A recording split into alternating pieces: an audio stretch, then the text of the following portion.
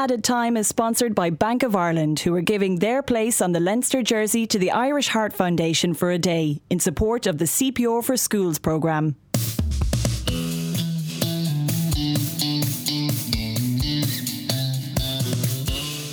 There's a hastily scribbled note on the desk here from the regular Added Time host, Malachy Clerkin. It's hard to read all of it, but the first line is definitely "so long, suckers," and then there's something further on about a holiday or a holy day. So he's either soaking up the sun in Spain or he's found God. Either way, good for him. On a beach in Monaghan, maybe. I don't know how many beaches there is in Monaghan, but I'm Pat Nugent, filling in his absence, and thankfully I'm joined by Mary Hannigan, who answered the bat signal this week. How are you, Mary? Hiya, Pat, I'm good. Mary, I know you were watching Mo Salah during the week when we don't know what his next trick will be, basically. He might levitate, he might make the Statue of Liberty disappear, he might score against Stoke. Yeah. But last night he finally got under Jose Mourinho's skin. He did. Jose spoke to ESPN, and now I won't read out every time he referred to the fact that he bought Salah for Chelsea, but just to give you a flavour, people say I was the one who sold Salah, and it is the opposite. I bought Salah. Next, I was the one who bought Salah. I was the one who told Chelsea to buy Salah. It was me in charge when Salah came to Chelsea. Okay, it goes on and on and on like that. And it finishes up. Effectively, I did buy Salah. I didn't sell Salah, but it doesn't matter. I think it does. I think it does matter, doesn't it, Jose? Yeah. He's feeling a little bit like the Decca Man, I think, kind of turning down the Beatles or something like that. Or the publisher. When Frank Baum sent in his script of The Wizard of Oz, the publisher wrote back that it was too radical a departure from traditional juvenile literature and rejected it. And it's since sold about 50 billion copies. So, but at least Jose had Salah, as we know. He brought him to Chelsea, so he's correct about that. So the big issue then is, did he reject him, and get rid of him, or what's the story? It's funny though that he's finally come out. His indestructible ego has clearly been piqued by the amount of people saying, "Oh, if Jose is so great, why did you sell Salah and De Bruyne and Lukaku?" That's it. Yeah. The top two contenders for Player of the Year this year, De Bruyne and Salah, and they were both fellas that Jose clearly reckoned weren't going to kind of make the grade at Chelsea. But he is technically correct. Jose was gone when Chelsea sold Salah. But they had loaned him to Roma with a view to Roma making the deal permanent. So presumably they wouldn't have sold him if at any point Jose had decided the fella had a bit of potential and might be worth keeping. So, it hasn't been a good. But these things happen to lots of managers. There was a great line way back from Terry Neal when he was Arsenal manager. He had the chance to buy a Dutch player for 200,000. But he said, nah, he's too lazy and indisciplined, and that was Ruud Gullit. Oh, God. So we all make mistakes, I suppose. Yeah. In fairness, it's just a fun stick to beat Jose with, really, isn't it? It is. We all just kind of enjoy doing it. Every manager on the planet has let quality players go. Yeah, true enough. So we'll just laugh at Jose just because it's fun to do, you know? Yeah. Right, we have a packed podcast today. Later on, we're going to be joined by Tony Evans, the author of a new book, Two Tribes, which touches on Liverpool Football Club, Thatcher, England in the 80s, and hooliganism, which is very relevant given events of the last week. We're also going to be joined by Johnny Waterson to talk about Katie Taylor's title fight on Saturday night in Brooklyn. And now in the studio, we're delighted to be joined by Ina Reardon, our athletics correspondent, and a true athletics great, Sonia O'Sullivan. Sonia, it's great to have you here. Good morning, nice to see you. You're not usually in this hemisphere. Yeah, there's a particular reason though that you're in Ireland at the moment, yeah? I'm over here for a few runs. Tomorrow morning I'm going to do my 100th park run, which is out in Kevin Healy Park. Right. I've never run there before, but it's part of a whole group of runs. There are 88 of them now around Ireland, and you can sign up for free. It's parkrun.ie.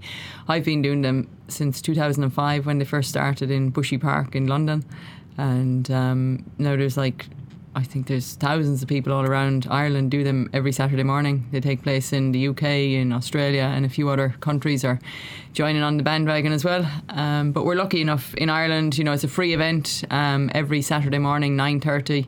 You just need to look up the website and find a park close to you and go down there and join in with the masses. And, it's free to the people, but it's being supported by VHI, our sponsors of the Irish version, to, I suppose, give it, a boost. And tomorrow is definitely going to be a boost in Cabinteely. They're going to put on a special event to welcome me there. Excellent. I'm not the only person to run 100. Many people have. Some have even run 250. But every now and then, you have to do a special event, and they will have, tea and coffee and snacks and I think physio and everything afterwards to, I suppose encourage more people to come along and join in the fun. And it's more than just a run, 5 kilometres. It's more about the whole, I suppose, running community coming together and welcoming new people to sign up. And, whenever I go along, there's always first timers, so they're always kind of the ones who, I suppose, highlight the actual event every weekend. People who like the idea of getting out and saying that they were running with an Olympian, I guess. That's right, and you don't have to run the whole thing either. You can run and walk, and there are many people who start off walking, and they are the ones who get the most encouragement at the end, and then they're the ones who improve the most over time as well. It's a great phenomenon, Pat. By the way, people say like the park run is not competitive and it's not about times, but I guarantee you the first thing people look at when they cross the line is their time, and it's great to have that. And a chance to run with Sonia in the morning, and you're doing another one the following week, Sonia, aren't you? Down in Cork, is that the plan? No, I'm actually doing one in I'm going west next week. I'm going to Claremorris to do but I'm debating I might volunteer over there, because that's the other part of park run, is that you can volunteer as well and you can help out. And you're trying to get out of doing the run, are you? Yeah. But it depends. I have to check the course. Like this Cabinteely one, there's a few hills out there. They didn't tell me that till I signed up for it. But Saturday morning in Cabinteely, if you want to get out there and run, do. Chance to race Sonia Sullivan. Nice. There'll be plenty chance to beat me. And the great thing about it is, by lunchtime you'll get an email and it will tell you, what time you ran, what place you were, where you were, where you finished in your category, in your man or woman or age, whatever it is. And then there's a age percentage as well, so you can click on that, and depending on your age you're kind of weighted against the rest of the field and how well you do. Excellent. So it's very interesting, and it sounds like a lot of fun. That could ruin your great fun. Saturday though, if your result was kind of miserable. So from the lighter side of running to a slightly murkier issue, Ian, the debate over hyperandrogenism, if I can still use that word, and indeed mainly to do with Caster Semenya, took another turn during the week. Can you bring us up to speed with where we are at the moment on this issue? Yeah, sure, and I think it's good that's why we have Sonia here this morning as well, because this is an issue that's been, look, it's not a new issue. It probably does go back to 2009 in terms of when Caster Semenya first came on the scene at the World Championships in Berlin. She was a young 18-year-old, I think first time out of South Africa, and she won the event pretty handy, about 156, and I think it was pretty obvious then that she, I think, has something above and beyond the normal range for that age of an athlete. Now, subsequently, this was never sort of made public or not, but the condition was hyperandrogenism, whereby female athletes produce testosterone levels well above the normal range. I think normal range for women is between 0 to 1.7 nanomils per litre. If you go up to sort of the 5 to 10, you're going into male territory, and then 10 to 30 is obviously male territory. So, and it's a well-known advantage for track and field. Specifically, looks like the 800 metres. So anyway, the IAAF, by way of regulating this, brought in a rule in about 2013, whereby these intersex athletes would need to lower their testosterone levels by basically contraceptives, and then they would be free to compete. That rule was thrown out. It was challenged to the Court of Arbitration for Sport. It was thrown out. They were given 2 years to come back with a kind of an alternative regulation, or something that would be a bit more evidence-based, I suppose. They come up with this regulation this week, whereby only women's events from the 400 metres to the mile, if your testosterone level goes above the 5 nanomils per litre, you will have to lower by hormonal therapy. Otherwise, you're still free to compete in sort of national events, domestic events. You're free to compete against the men, but if you want to compete in these women-specific events, you will have to lower your testosterone. It doesn't just apply to Caster Semenya, but I think she's won something like 40 of her last 800-metre races. She's pretty much unbeaten since 2016 when the rule was lifted. So it looks like if she does not comply with these regulations, well, she's either going to have to move up to a different distance, or we may see a different Caster Semenya on the track. But that's the, I suppose, that's the print, the raw print of it. But when you actually try to weigh up whether it's going to stick or not, that's where it gets a bit more complicated. Yeah, Sonia, you wrote a fascinating column in the Times recently on this, and where you said it may be time to award more than 3 medals to allow athletes with hyperandrogenism to compete in women's races. After all athletes cross the line, then the medals should be awarded by category if the need be.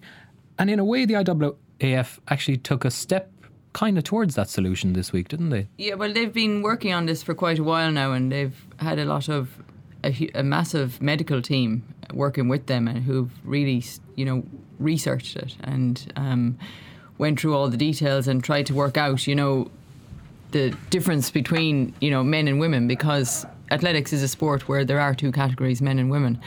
And in recent years, particularly over the women's 800, it's been noticed that there, are some athletes who are kind of in a grey area. So, they're a bit too, I suppose, they've got too much extra muscle mass, whatever it is that allow them to run with so much greater power and ability than what we categorise as women, but yet not great enough to be categorised as men. So it's a very difficult area to sort it out. And I think when the IAAF was challenged on the original ruling after, I think it was around 2000, after 2009, and then the athletes were allowed to go, return to the normal. Caster Semenya, there was a period of time where her particularly, and there was another girl from Kenya as well at the time, and they supposedly, like, nobody knows for sure because they haven't released their medical records because it's private, their time slowed down and they didn't run as well.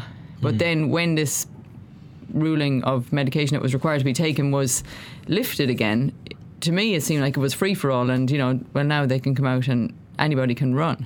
And I think a lot of the talk about this is on kind of Caster Semenya's shoulders because she's the one who stands out, but she's not the only one, and it's unfair that you talk about her, and I suppose she's named all the time in all these stories and I suppose it is because she is the best and she wins all the races, but there are probably many out there, and with this new ruling now and with the ability of the IAAF to test for levels of testosterone in women, a bit like I suppose when they test for hematocrit levels in your blood, they may uncover, that this runs even deeper, and that could probably cause even more problems. Like, there may be even more women out there who are benefiting from having a bit more masculine kind of tendencies, whether it's aggression, because of the way they were born.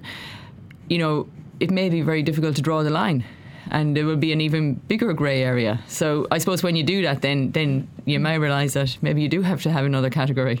That is the thing. I mean, it is so hard to know how.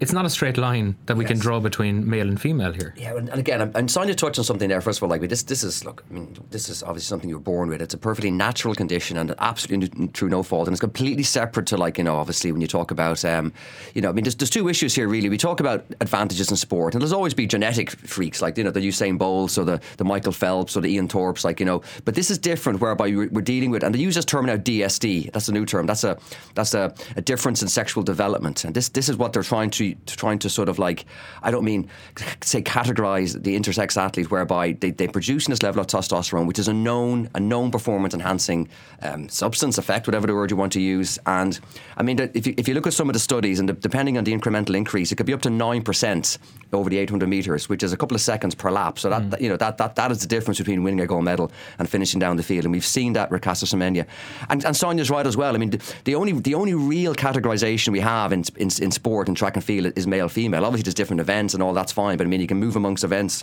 within those categories, but the male and the female is the one category that is defined and has to be protected. And Sebastian Coe uses words like fairness and respect this week, and this is all about respect obviously to someone like Caster Semenya, and that's why they're trying to accommodate her, to allow her to run, but fairness, in other words, for the vast majority of other women will never beat Caster Semenya, because it's impossible for them to get their testosterone levels up to the levels she's got unless they actually take drugs. So that's the black and white of it. I mean, if you're suggesting, well, it's not her fault, let her run, well, then you're breaking down the categories completely, and then you say, well, look, let the men run with them too. You have to respect the categories, and if you don't do that, well, then I think you're just going to have to. It's basically a free for all. But the thing is, you mentioned it there yourself. The athletics world is made up of freaks. Like Michael Phelps has, for example, his huge wingspan, and he's got double jointed elbows and ankles, which basically meant he could kick like a fish with his Like, that was a genetic advantage that he was born with. It's a genetic advantage as well, but it's not. I mean, again, the difference here is, like, I mean, there's lots of very tall people who can't run very fast. Okay, there may be lots of double jointed people who can't swim very fast. But I mean, if you have a testosterone level, we're not telling them they can't compete. Yeah, but if you have a testosterone level that's above what any other woman is going to be able to get, no matter how hard they try. I mean, you could go around and find lots of other men who have double joints or big feet and put them in the pool, and there's no problem there. But the difference here is,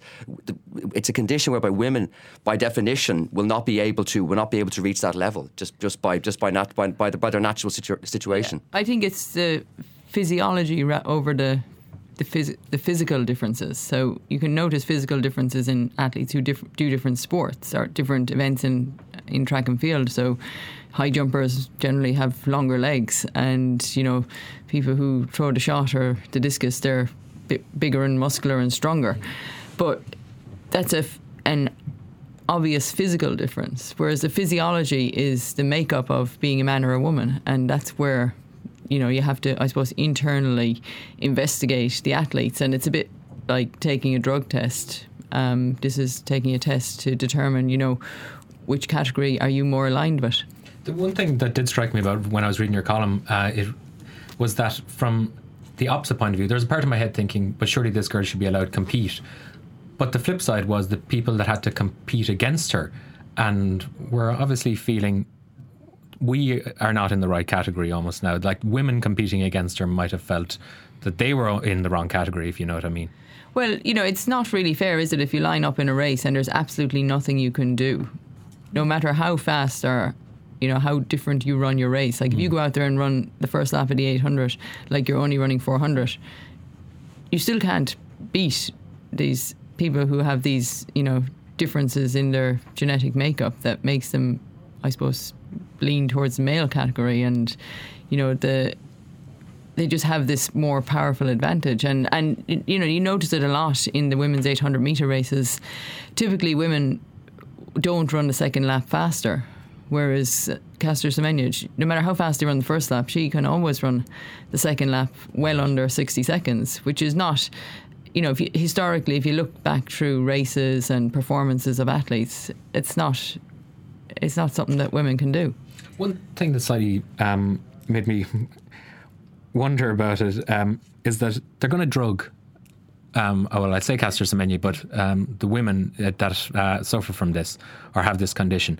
So it's now introducing drugs into a sport where drugs are anathema, and we're now going to make somebody underperform by drugging them. We're going to stick a needle in somebody because of a condition they have. Isn't that kind of against the ethos of athletics? It definitely is a bit of a contradiction. And I mean, I don't think they'll be sticking needles in people. I think... Well, she will be treated in some way to bring down her testosterone. Well, she probably just has to... It's a daily tablet. It's like a normal contraceptive. I wouldn't be familiar with the testosterone lowering one. But you're right, Pat. I mean, it's certainly, the idea being that you compete just without any medical assistance at all. And here we are talking about the need for some sort of medical assistance. So you're right, but again, it goes. It's either that, or you just let her run, and then it's the only way of dealing with it, or else you ban her completely. And I don't think that's the right but I mean, and I don't think it's you're saying ban her and not let her compete or let her compete. I think there is definitely a whole group of people out there who we don't know about, and that's definitely going to open a door, and people are going to be more aware of other athletes who have the same condition, who they don't get highlighted as much because maybe they're not as good, but all of a sudden they're going to be pushed out, or they're going to be forced to take some drugs to slow them down. The whole idea is to level the playing field and to make it fair for everybody. And leveling the playing field, I mean, we do that in horse racing, where we add weights and where we handicap horses. Like, we don't do that in athletics. Yeah, well, look, again, I think the bottom line is, I'll be interested to get Sonia's view on this. Is, do you think this regulation, does it go far enough? Does it go too far? Is it the best it can hope for? I mean, and even Mary, you were talking earlier on. I mean, there is no solution here. It's the kind of what we find something that kind of can kind of like please all the people all of the time. But do you think this regulation goes strong enough? I think it's definitely strong enough. Yeah, I mean, I know they've taken a lot of time and they've spoken to a lot of people. A lot of people have been involved in coming up with this hopeful solution. Whether it is a solution or not will depend on the reaction of the women who it affects. And I suppose what we don't know is, have they been talking to these athletes who it does affect? Like, are they part of this solution? Do they know that this is going on? Were they given the chance, okay, well, listen, you can compete now while we're sorting this out, but once it's sorted out, we've got to do something about this. And they know, that they're in this kind of, I suppose, a bit of an anomaly of a category that it doesn't occur in all events. And you kind of think, well, did they agree to it and say, okay, well, yeah, no, that is fair? Because all the athletes who are finding it difficult to compete against these athletes they speak out a lot, whereas the athletes who it actually affects, they don't say anything. So you want to know, behind closed doors, are they involved in these talks as well? And they've said, okay, we've had our chances, we've had our opportunities, and now we will, make this more even. It struck me, Sonia, watching the Commonwealth Games when Semenya won again, just what a horrible situation it is. Like, I remember, she crossed the line, another kind of huge performance, and the kind of coolness towards her from a lot of the other runners in the race. She was kind of going around shaking hands with people. Some of them were kind of ignoring her a little, and there was it struck you what just a desperate situation from both sides. From, as you say, the women who feel, like, why am I even running against her? There's no point. But then her too, it must be awful. Like, do you have sympathy for her? Like, from that. I mean, I definitely have sympathy for her in that she's in a very difficult situation. But in recent times, I've kind of seen that she's got this opportunity, right, and she's been given the chance to come back out and to be the best that she can be. I get the sense when she's running that she's not running as hard as she can. And my feeling is that, if this is brought in and, she has knowledge of it and knows it's coming, that she's going to go out this summer and break the world record for the 800 metres, because she still can, because it doesn't come in until November the 1st. So she's going to go out and run faster than any woman has ever done for 800 metres, because there's no holding back now, because this is the last throw of the dice. And I feel like that's the way it's been the last few years. I mean, she's been very, very successful. Double Olympic champion. She was second in London, but the girl in front of her was banned for taking drugs. World champion numerous times, 3 times, Commonwealth double champion just recently. So she's achieved absolutely everything except the world record. And, and there's been plenty of money and everything going with that as well. And she's very tolerable with the other athletes. But she must understand as well that, she's definitely got a much greater advantage than them. And no matter what they do, she can't be beaten. Right. You think she was deliberately holding back from breaking records, or running a little bit softer than she could in the last year or two? I would say yes, just from looking at it, she has to have been. Like, everything is done so easily.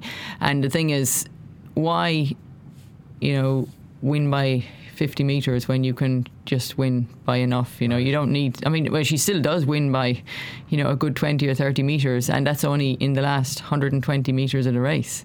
So if you were to go really push yourself from the start, then she could win by 200 metres. Maybe not quite that, but yeah. A long way out. Ian, do you think that the Court of Arbitration for Sport are going to drive a horse and four through this? It depends. Obviously, it'll have to be appealed at some point to that. And again, I agree with Sonia. Like, I get this feeling like, the IAAF, they've had 2 years to come up with this. So I'd like to think that they've done their homework on it. And the addition of the 1,500 metres I thought was a bit surprising, because that's an event whereby there doesn't seem to be a huge advantage for testosterone. There's a couple of events, such as I think the women's hammer, women's pole vault, where they did find advantages, but it didn't actually include those in the event. So I'm not entirely sure it would stick, or what's the word, if CAS wouldn't at least maybe send them back for another go at it. But I do think, and listening to Seb Coe and listening to anybody who's involved in the sport say, this is probably the best they can do. And if this doesn't work, that goes back to Sonia's original point. Well, now, it's time for a new category. We're actually going to come up with a DSD category or intersex category, whereby if your testosterone is above a certain level, you run in that. I don't think anybody wants to see that. It has been suggested, I think a few doctors have said this could happen sooner rather than later. And I agree with Mary as well. I actually have a lot of sympathy for Castor, because I've seen her run countless times over the years, and I mean, she's a very impressive woman. I mean, she walks into the press conference room, and she lets you know like who's bossing there, and it's it can be quite intimidating in some ways, but there is also a sense of it's. Maybe she is taking advantage of in some ways, but then again, it's completely like it's not her fault. She's not cheating in any way. She's not doing anything that she shouldn't be doing. She's just making the most of a situation. But I don't think we've heard the last of it. And Sonia's right as well. I mean, this is not for 1 second about one or two athletes. I think it's something like 1 in 1,000 possibly could have a DSD of some sort. So it's a lot more to go on this. But the sad part is if she does come out and break a world record this summer, which Sonia says I think she's well capable of doing, what happens then? Will it be ratified? Will they take it away come November 1st when this new rule comes in? I don't know. It's a bit of a mess. But anyway, that's where we are. But I still think something had to be done. I mean, there were two options here. You kind of ignore it or you try to address it. And I think that they had to try to address it in some way. I think it's a fascinating subject, and it's one that's going to run and run. Thanks so much, Ina Reardon. Thanks so much, Sonia O'Sullivan, for coming in and discussing it with us. Again, get yourself out to Cabinteely on Saturday morning, 9:30. You can register at parkrun.ie if you want to go running and see run in the wake of Sonia O'Sullivan, I would imagine. And I'll be in the middle. I'm a pack runner these days. No pacemakers, Sonia, right? No pacemakers. Thanks very much, lads. Thank you. Added Time is sponsored by Bank of Ireland, proudly supporting the Irish Heart Foundation and its CPO for Schools programme, equipping secondary school teachers and students with the skills to save lives. In the Irish Times weekend, Garda Tony Golden callously slain on duty. Conor Lally delves into the harrowing case and the devastation that followed it. In Ticket, your complete culture guide, Brian Boyd explores why Ed Sheeran's music is such a moneymaker. And in the magazine, renowned chef JP McMahon shares 6 delicious tapas recipes to dish up at home. The Irish Times weekend, your weekends in good hands.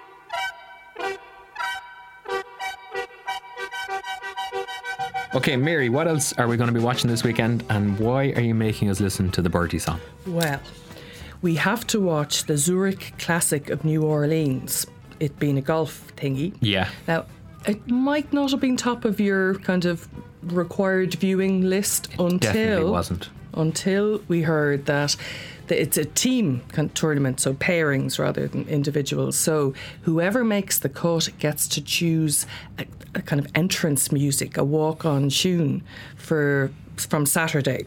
So it's brilliant. So it's now unmissable. I mean, you might switch off after the 10 seconds of the tune plays, but it's unmissable. It's great. It's the perfect sport to do it with too, because other sports people would, they might have like lots of cool choices, but with golf you're going to get some naff awful choices. Some of them are pretty amazing, I must say. It's hard to know which. Will we go for Careless Whisper as maybe the oddest choice? That's fantastic though. Cody Gribble and John Peterson have chosen Careless Whisper by George Michael.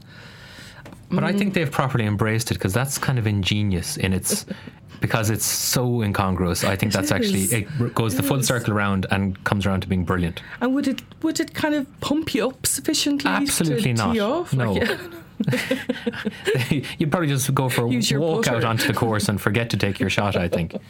The other one, there's a pairing, Harold Varner and Robert Garrigus. Now, Harold is a black man, so of course they've chosen Ebony and Ivory. Oh, but that's fantastic as well. So you're making them all sound good now, because they're two really good choices so far. There was some boxer a few years ago, I'd never heard of him now, and that name again escapes me. He chose Imagine by John Lennon as his intro. Yeah. So, would that really have you fired up for round one? Absolutely not. No. Go out and put a flower in your opponent's hair. No. And hug him. Yeah. What did Homer choose? Oh, Why Can't We Be Friends? Right. Yeah, when he was going to fight Frederick Tatum. Well, that's what Homer Simpson's walk-in tune was. So it's quite similar. Yeah, it is Imagine really, it would have much the same kind of sentiment. Definitely. Because aren't Harrington and Lowry playing together over there? They have chosen Beautiful Day by U2. But they need to have a good DJ here, because you only get 10 seconds of the song. So Beautiful Day starts fairly kind of, at a leisurely pace and doesn't erupt for, I think, past 10 seconds. So I really feel they could have done better than that. They could. The Wild Rover or something. Yeah, anything. Whiskey in the Jar. That would have been perfect, definitely. Or the intro to brewing up a storm. Perfect. Well, Mike has brewed up a storm on the PGA website. Mike apparently is a regular commenter there, and he's very unhappy about this music thing. I think he's worried it's going to attract the riffraff into golf, and he's blaming progressives for all of this. Yeah. I think Mike might be a Trump supporter, I'm not sure. And then when a woman called Annie suggested that somebody should have chosen I'll Never Smoke Weed with Willie Again as their entrance song, Mike lost the plot. His rage knew no bounds, and he reckoned that all progressives smoke marijuana and that their brains turn to mush, which might well be true. But this is, from a very gentle idea that golfers choose nice tunes to walk out to, it just descended into war on the PGA website. So that was quite ugly. But William McGirt, he's playing with fella Sam Burns. So William left it up to Sam to choose the song with one caveat, that it wasn't rap and that it was a country song. Okay. He said, I said, as long as it's country, we're not listening to crap rap. So they chose a Garth Brooks song. There you are. Which one? I can't remember. Was something about Baton Rouge? Calling Baton Rouge. Can you give us a bar? No, I can't. But I'm very ashamed that I've revealed that I knew that so quickly off the top of my tongue. That's a bit worrying. The best ever. There was a picture with the Milwaukee Brewers, Taylor Youngman, Jungman. His walk-up tune was YMCA. Why? Because young man, there's no need to feel down, young man. That was genius. That is genius. It is. Fair play to him. So Taylor Youngman. Your music here is the Birdie song for obvious reasons. Definitely. I mean, there are other options, of course. Albatross, you could choose. Sultans of Swing, I suppose. Green Grass of Home, that kind of thing. Fairway to Heaven would be good, wouldn't it? Sultans of Swing is very good. Yeah. I like that. Yeah. Better than Circle of Life from Lion King, which somebody has chosen. These aren't inspiring things. That's terrible. Yeah. I do Gold. There's a few good ones like Gold. That's not bad. It's terrible. Justin Rose and Henrik Stenson have chosen Spandau Ballet Gold. Patrick Reed, who seems not to be a very popular man, he's going to be even less popular. He's chosen Eye of the Tiger. Oh God. So yeah, they're not the best. Patrick Reed should have picked Humble by Kendrick. that would have been far better. That would have been perfect. Yeah. So Mike on the PGA website thinks this is a terrible idea and that it's just going to bring the great unwashed to New Orleans to watch golf. Do you have any idea what Katie Taylor's walk-on music is? Katie Taylor is AC/DC Thunderstruck. Excellent. I take that. Anybody who brings in AC/DC, that works for me. And perfect segue there, because we're now joined by Johnny Waterson from our sports team. On Saturday night in Brooklyn, Katie Taylor is going to attempt to unify her WBA lightweight title with the IBF belt held by Victoria Bustos of Argentina. Johnny, the bookies have Katie as a very strong favourite here. Would you agree? Too strong for a fight where one punch can finish it. Katie's the type of fighter who likes to fight. Sometimes she deserts her boxing. She goes toe-to-toe. She's dominated all her professional fights so far, but 10-1 I think the odds were for her to win seem pretty extreme to me. 10-1 for Bustos. But 10-1 for Bustos, excuse me. It seemed pretty extreme in a two-horse race. But it just shows how the punters are seeing it. They're seeing Katie as a favourite. I think everyone sees her as a favourite since she's come into the scene. Her sort of technical ability has been very good. Her movement has been great. Her explosive qualities have been good, and she's dominated all her fights so far. So, yeah, she is the favourite, certainly. She'll definitely just see this as another step on the road towards... She has said that she wants to unify all the 5 belts in the lightweight weight, hasn't she? She said she wants to unify all the belts, and she's also said that she wants to step up a weight division as well. So it's not just her lightweight division she wants to dominate. She wants to dominate heavier divisions as well. And she sees herself as that sort of pioneering boxer that she saw herself as an amateur before this, and now she sees it as a professional, and absolutely that's what she wants to do. How comfortable do you think Katie has been going from the amateur to professional world and all the kind of demands of that, the kind of media hula and everything? Has it been seamless, or does she ever look a little uncomfortable to you being surrounded by, you know, all the kind of mad stuff? Yeah, it was quite a change, Mira, moving from amateur to professional and mainly selling herself. And Katie has never been an individual or a personality to sell herself. Even as Olympic champion, she was reluctant to step in front of cameras and microphones, and she's still like that. And I think it's a constant frustration for her manager Brian Peters and her promoter Eddie Hearn, who would like her to be the trash talking professional boxer. The sort of type of boxer they're used to, that's but just not hers. That's not Katie Taylor. And to answer your question, she has seamlessly moved from one to the other, but she hasn't changed. She is Katie Taylor from Bray as an amateur, and she's Katie Taylor from Bray in Brooklyn this weekend, fighting for another world title. She struggles with the sales part of the pitch, the marketing of professional boxing. She doesn't like doing it, which is why maybe this week has been so quiet when Katie Taylor is going into a world title fight and no one really knows about it. And it's because she hasn't done much publicity, she hasn't promoted it, and that's the way she's always been. It kind of makes her stand out in a way, though, that she doesn't do the trash talking, and, you know, she looks fairly unique in that world, you know. Absolutely. I mean, her stock phrase is, "I'll let my boxing do the talking." We've heard it all before from Katie, and in a sense that has been the way. And you know, you've hardened male professionals who have watched her. Anthony Joshua will be one of them, and do like what they see in terms of the way she moves and boxes, and the technical sort of excellence that she has in the ring. And so from that aspect, she's done what she says she's doing.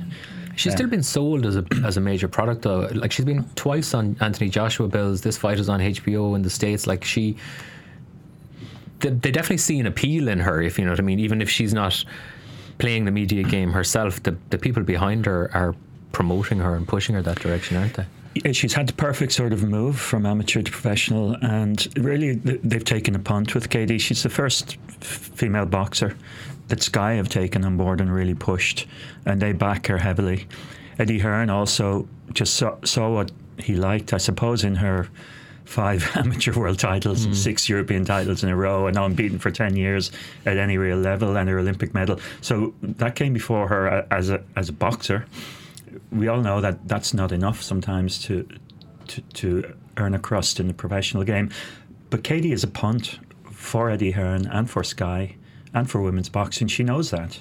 And the thing is, can she headline shows on her own, and can she take women's boxing from a sort of low level where it is in the professional game to something more mainstream? And that's what she's trying to do.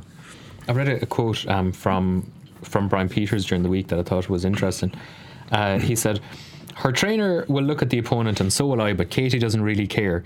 You look at the last fight against Jessica McCaskill. Katie abandoned her boxing skills to a point at times, and you ask yourself, why trade punches with a girl who clearly has some power, but she just doesn't believe she can be beaten?" And I was thinking, like, it's part of the kind of contradiction in Katie there again. She has the skills to do this, but like leaving yourself open like that could lead to yourself being beaten. But the fact that she regularly stops boxing and starts fighting makes her hugely entertaining to watch in the ring from a punter's point of view. You're right, and it is a contradiction, and she is a professional. She always has been a professional, even as an amateur, which is one of her strengths, and her narrow focus on what she's doing has always been a strength. But she is a fighter, and even in the amateur days with her dad, I could see Pete throwing his eyes to heaven in the corner when she goes toe to toe, because she just fell out of step with the sort of chess game she was playing in the ring, and she just wanted to beat the girl. And so she'd drop all the tactics her dad told her, and she still does it now as a professional. She just stops what she's been told, and she says, "I'm going to beat this girl," and she goes toe to toe. And you have these 30-40 second flurries where she is out-punching her opponent, who very often is a better puncher than she is. But she'll do it, and she hasn't been hurt so far, But it's a dangerous ploy, but it's part of her instinct as a boxer. It's just part of the way she is, and in a sense, it's a small little flaw she has, which I think makes her more endearing, if that's the word. That she will do that, but she does it all the time. And Brian Peters is absolutely right. So I'd imagine that makes her people pretty nervous, but with her track record, it's hard to argue, I suppose, with how she goes about her business in the ring. Yeah, it does make her people nervous. It always has, because if you go into a toe-to-toe and you're just two boxers are just slinging shots at each other, it just makes it more of a opportunity for the lesser boxer to land a punch when she shouldn't be given that opportunity. And Katie sometimes levels the fight when she should be commanding the fight, and I think that's what worries them. If a blow lands and it lands in the right place, she could be in trouble. It hasn't happened yet because I suppose we all underestimate her a little bit, and she's probably in control of that as well. We don't see it like that. We just see two boxers throwing punches at each other, but probably Katie is controlling that as she normally controls the fight. Well, hopefully none of those punches land on Saturday night. You can watch it on television if you want to. It's on Sky Sports Action. It'll probably be starting at in around 2 a.m. we think, but don't hold us to that. It's hard to say, and you can all run out and put your money on Katie Taylor at 25-1 on if you want to do that. Johnny Waterson, thanks very much for joining us. Thank you.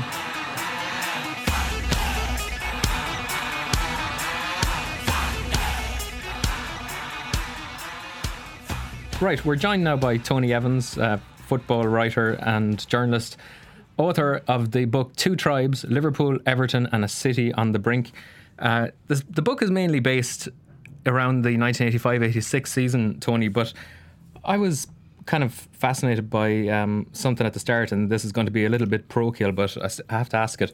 I hadn't realised the depth of the links between Ireland and Liverpool, and how the manner in which Irish famine refugees were looked down upon actually kind of contributed to the relationship between Liverpool and the rest of England. Oh yeah, it defines the relationship. The whole discourse between Liverpool and England is based on the Irishness of the city. I mean, where I come from as an Irish nationalist MP until 1929, it's the notion of Scouse is a very new thing.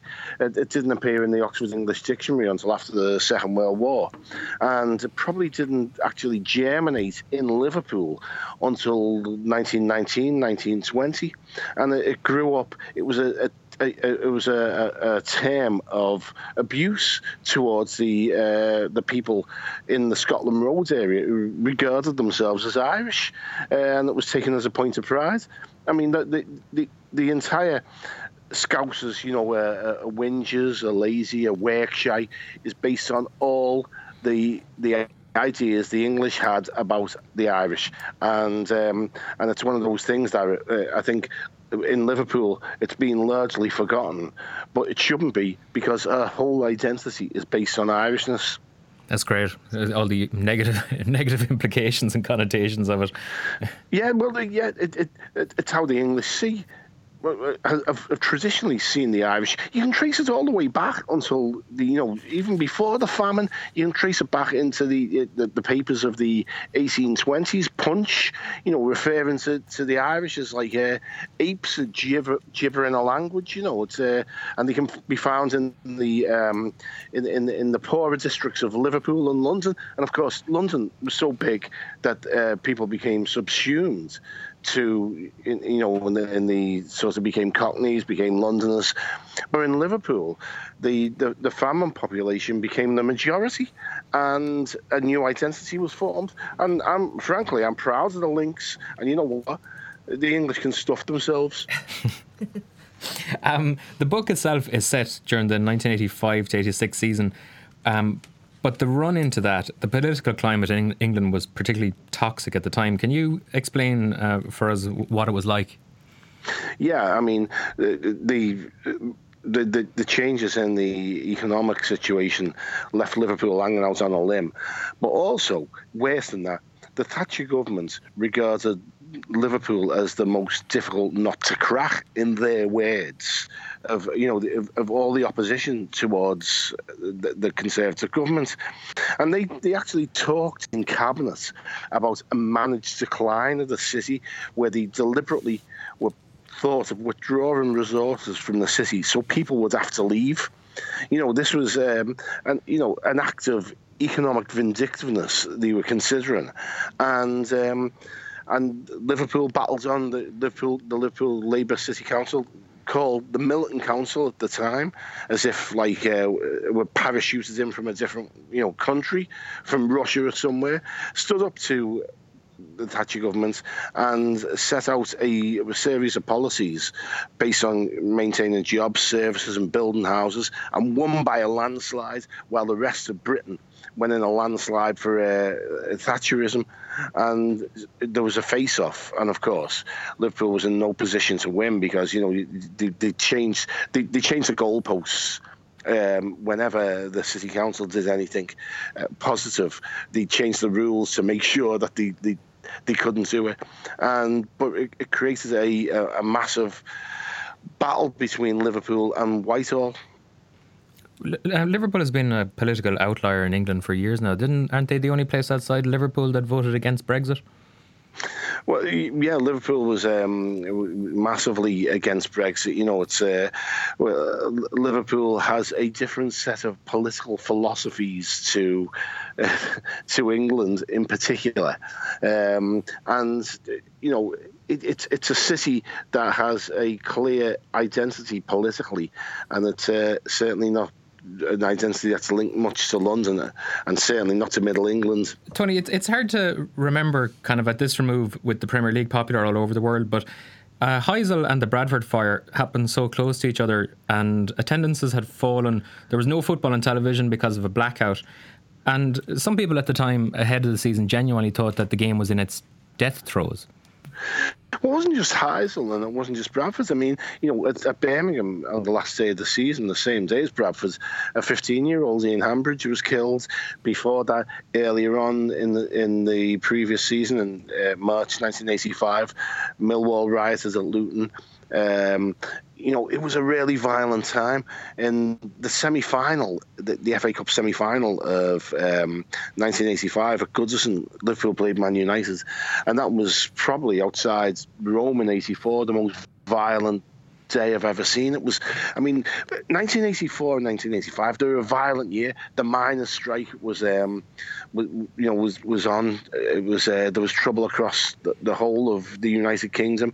There was there was murder of football matches all the time, and beamed on the television every night into the screens was what was going on in the 6 counties, and it was just this atmosphere of violence.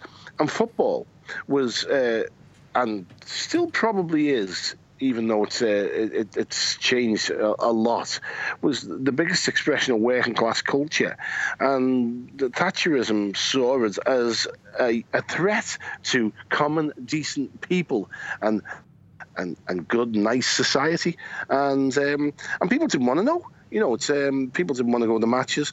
The Sunday Times called it a slum game, watched by slum people in slum stadiums. And, it was an outrageous sort of view of football fans, but that's the way it was. You'd never think of it in the Premier League age, but that's the way people saw football. This week, of course, we got a reminder, maybe a little throwback to those violent times with what happened before the Liverpool-Roma game. But in those days, was there just that constant sense of danger, that you were expecting trouble? Was that the atmosphere of those times going to games? Well, I went to away matches on my own with my mates from 1975, because before that I went with my dad. He died that year, and so I went with. I was 14 when I started going, and I would say I went regularly all the way to Hillsborough in 1989, and I probably, you saw trouble. You saw the illusion of trouble. You saw great groups of people charged each other. Some run away, some come back. It was street ballet for the most part. It was all posturing.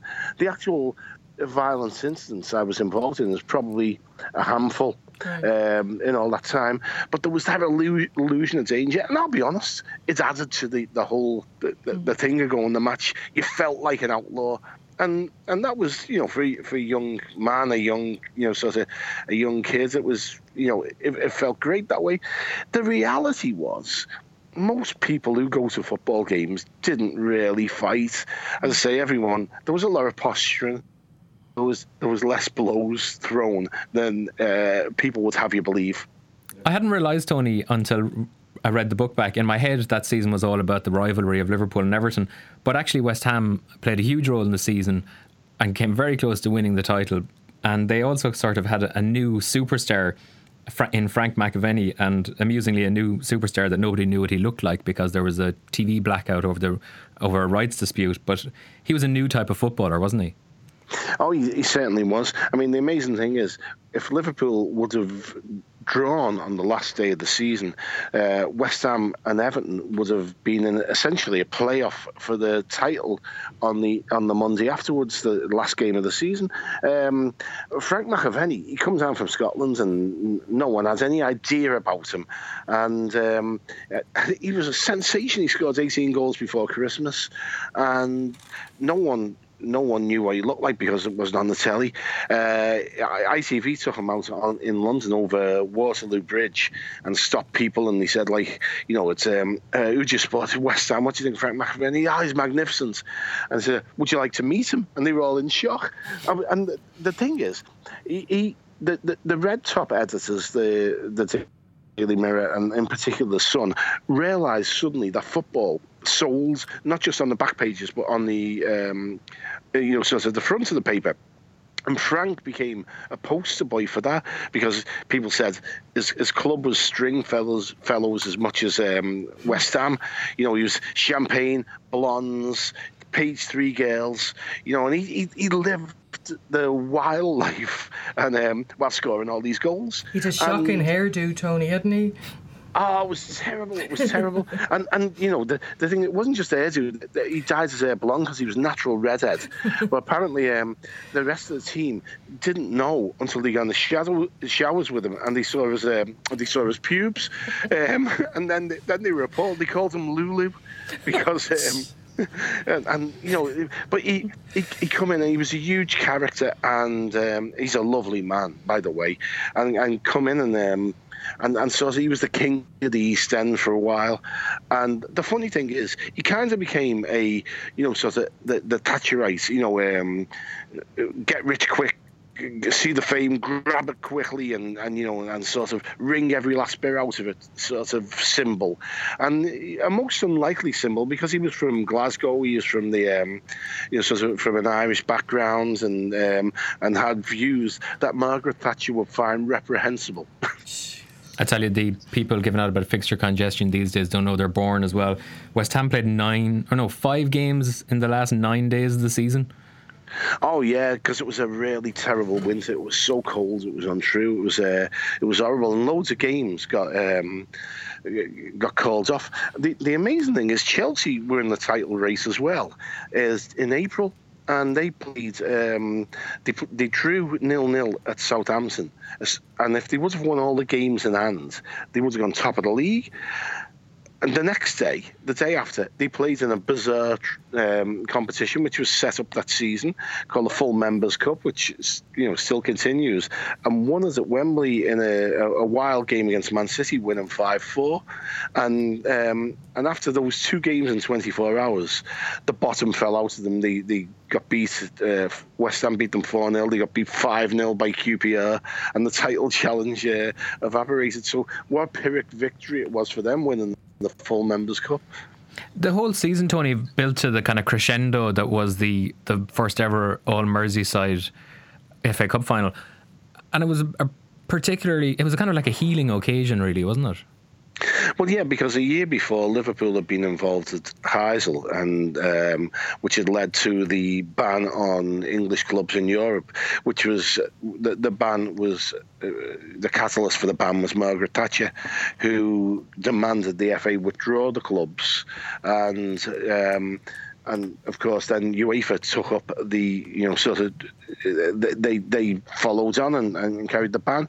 I think in a reasonable situation, they would have banned Liverpool. And frankly, Liverpool should have been banned. I mean, I was at Heysel. I was in that section where it all happened. Liverpool should have been banned. Well, we should still be banned probably if sort of if there was any justice done.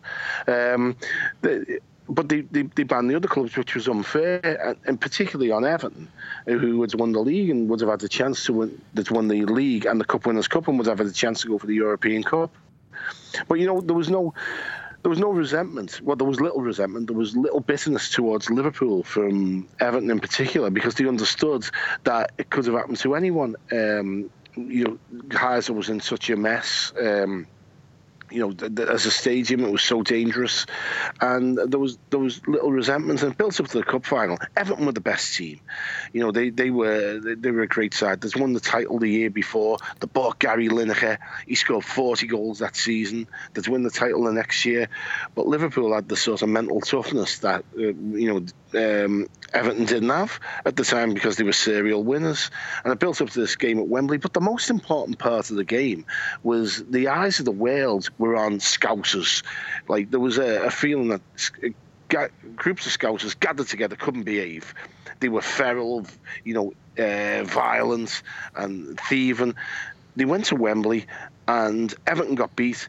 And instead of all the Everton fans leaving, instead of there being trouble between the two sets of fans, Evertonians stood on the terraces at the end, watched the cup being presented to Liverpool, and chanted en masse, Merseyside. It was a massive thing. It showed, one, football wasn't naturally a violent game. Two, that Scousers could behave themselves when they were out of the city, and three, that football was about sport, and there was a sense of sportsmanship alive, and it was a great moment for the city. Evertonians understood implicitly, despite their pain, and trust me, they had a lot of pain, that the city needed this show of strength and this show of solidarity, and that's the reason for the book, really. It's if you're just telling the story of a football season, well, who cares, really?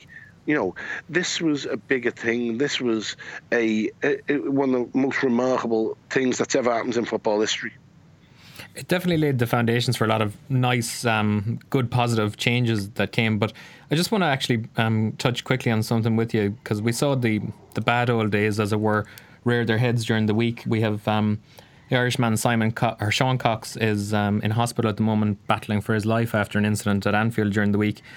Next Wednesday, the Liverpool fans are heading to Rome and the Stadio Olimpico. Would you be nervous as to what the Liverpool fans are heading into next Wednesday? Nervous and crap on myself. I was in Rome in 1984, and I wrote the book on it, literally. A book called I Don't Know Where It Is, But I Love It, about Liverpool in 1983-84. And that night in Rome, in 1984, was one of the most horrible nights of my life and many other Liverpool fans' life. Roma were playing at home in the European Cup final. They had they believed that they were going to win it. It's like the whole city was bedecked in Roma colours. The European Cup was painted everywhere. They hadn't figured on Liverpool beating them, which they did on penalties. And when they did, before the match, actually, there was loads of violence. Loads of Liverpool fans were slashed and stabbed by the Roma ultras. After the match, the police exploded in rage. I've never seen nothing like it. It was, and I've been round the block. I was at Hillsborough and Heysel. All the big days in Liverpool history, I was there. This was something else. It was unbelievable, and they've hated us with a vengeance since. If you want to know how deeply burned it is into Roma psyche, De Bartolome, the Roma captain, who took a penalty that night, on the 10th anniversary of the game, he shot himself in the chest. Now, he had problems with depression and he had problems with money, but it's no coincidence that he killed himself on the 10th anniversary. Roma hate Liverpool with a vengeance, and I've been warning about this for a long time, and we saw it last week. And also, Rome's the only place in Europe where, and probably the football world, where football fans are regularly targeted and stabbed. They have a thing they call punchicati, which is stabbing people in the backside into a cultural symbol. Why the backside? The backside because you don't kill people, so you get a lesser charge if you do it. And if you talk to believers in it, including back in 2008, the chief of police in Rome, they said, like, what is it? It's a tradition that dates back to medieval times and dueling. And what it is simply getting the first blow in on an opponent. And as I say, they've turned into a cultural symbol, and it's disgusting. One of the worst places for a football fan in Europe to go, and I'm extremely nervous for myself and any other scouser that goes there next week, or Liverpool fan. Okay, well, let's hope those fears are unfounded. Tony Evans, author of Two Tribes, Liverpool, Everton and a City on the Brink. It's a brilliant book for the Merseyside football fan in your life. Thanks so much for joining us. Thank you very much. Pleasure. That's it for the week. Thanks to Sonia and Ian for joining me in the studio. Thanks to Johnny Watson for talking all things Katie. Thanks to Tony Evans for joining us on the line. Thanks to Declan on the desk. And most of all, thanks to Mary Hannigan for gracing us with her presence. Thank you, Pat. Have a good weekend. Thank you. Malachy Clerkin will be back next week, as far as we know anyway. You can contact me on Twitter, or you can email the show on addedtime@irishtimes.com. Thanks for listening, and we'll see you next week. Added Time is sponsored by Bank of Ireland, proudly supporting the Irish Heart Foundation and its CPO for Schools programme, equipping secondary school teachers and students with the skills to save lives.